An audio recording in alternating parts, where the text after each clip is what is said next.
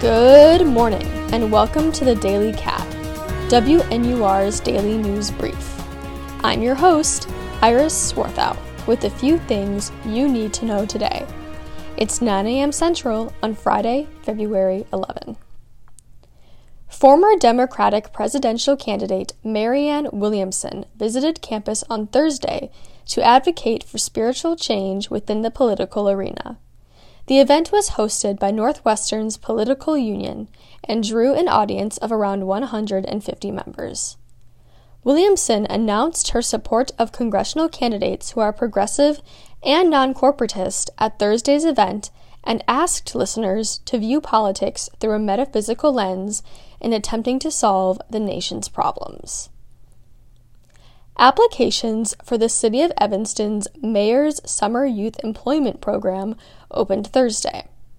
The program gives local teens, preferably between the ages of 14 and 18, opportunities to explore careers and will take place on Saturday, March 12, from 8 a.m. to 12:30 p.m. at Evanston Township High School. Before the fair, virtual workshops will also be held for those looking for additional job search support. President Biden urged Americans to leave Ukraine immediately on Thursday. Biden has decided not to send in troops to rescue Americans if Russia does decide to invade, as he did in Kabul, Afghanistan, back in August, following the Taliban's takeover.